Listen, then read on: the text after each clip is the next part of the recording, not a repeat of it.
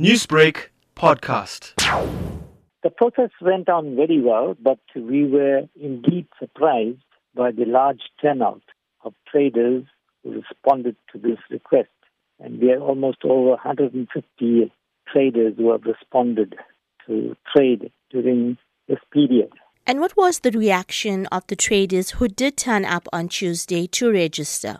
Well, they were enthusiastic to trade, but those who were not allowed to trade were very disappointed. Many of those traders who responded on Tuesday told us that they are desperate in terms of income because there's no state assistance coming forward.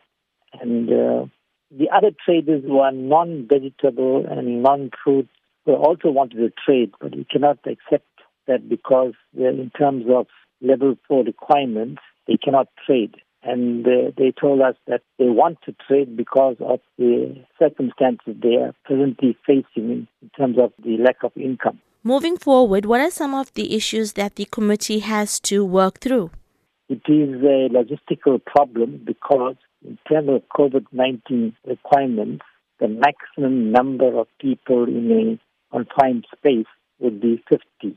It would mean that we have to formulate a policy as to how we're going to allocate the different weeks, the different traders, so that there's a cycle of 3 weeks and also allow customers to come in. This has to be worked out. Newsbreak, Lotus FM, powered by SABC News.